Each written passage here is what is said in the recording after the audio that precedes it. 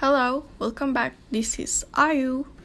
Today I'm going to read you two news titled "A new COVID-19 variant could show immune evasion and enhance transmissibility," and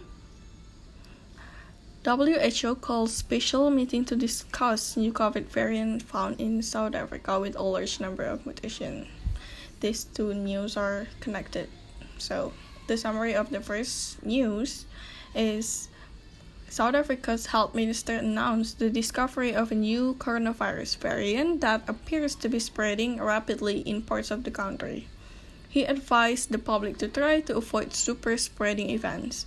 Officials also expressed concern that the mutation could result in immune evasion and enhance transmissibility of the virus, but added it is too early to tell what kind of impact the mutation will have on vaccine efficacy.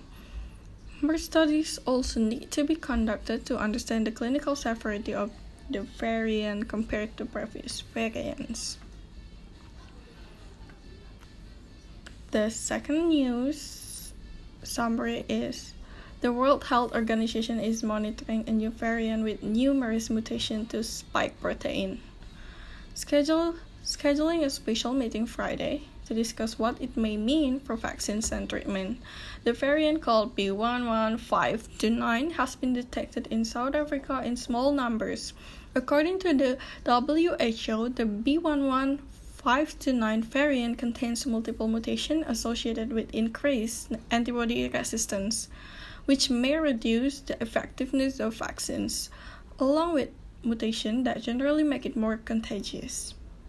Other mutations in the new variant have not been seen until now, so scientists do not yet know whether they are significant or will change how the virus behaves. Thank you for listening.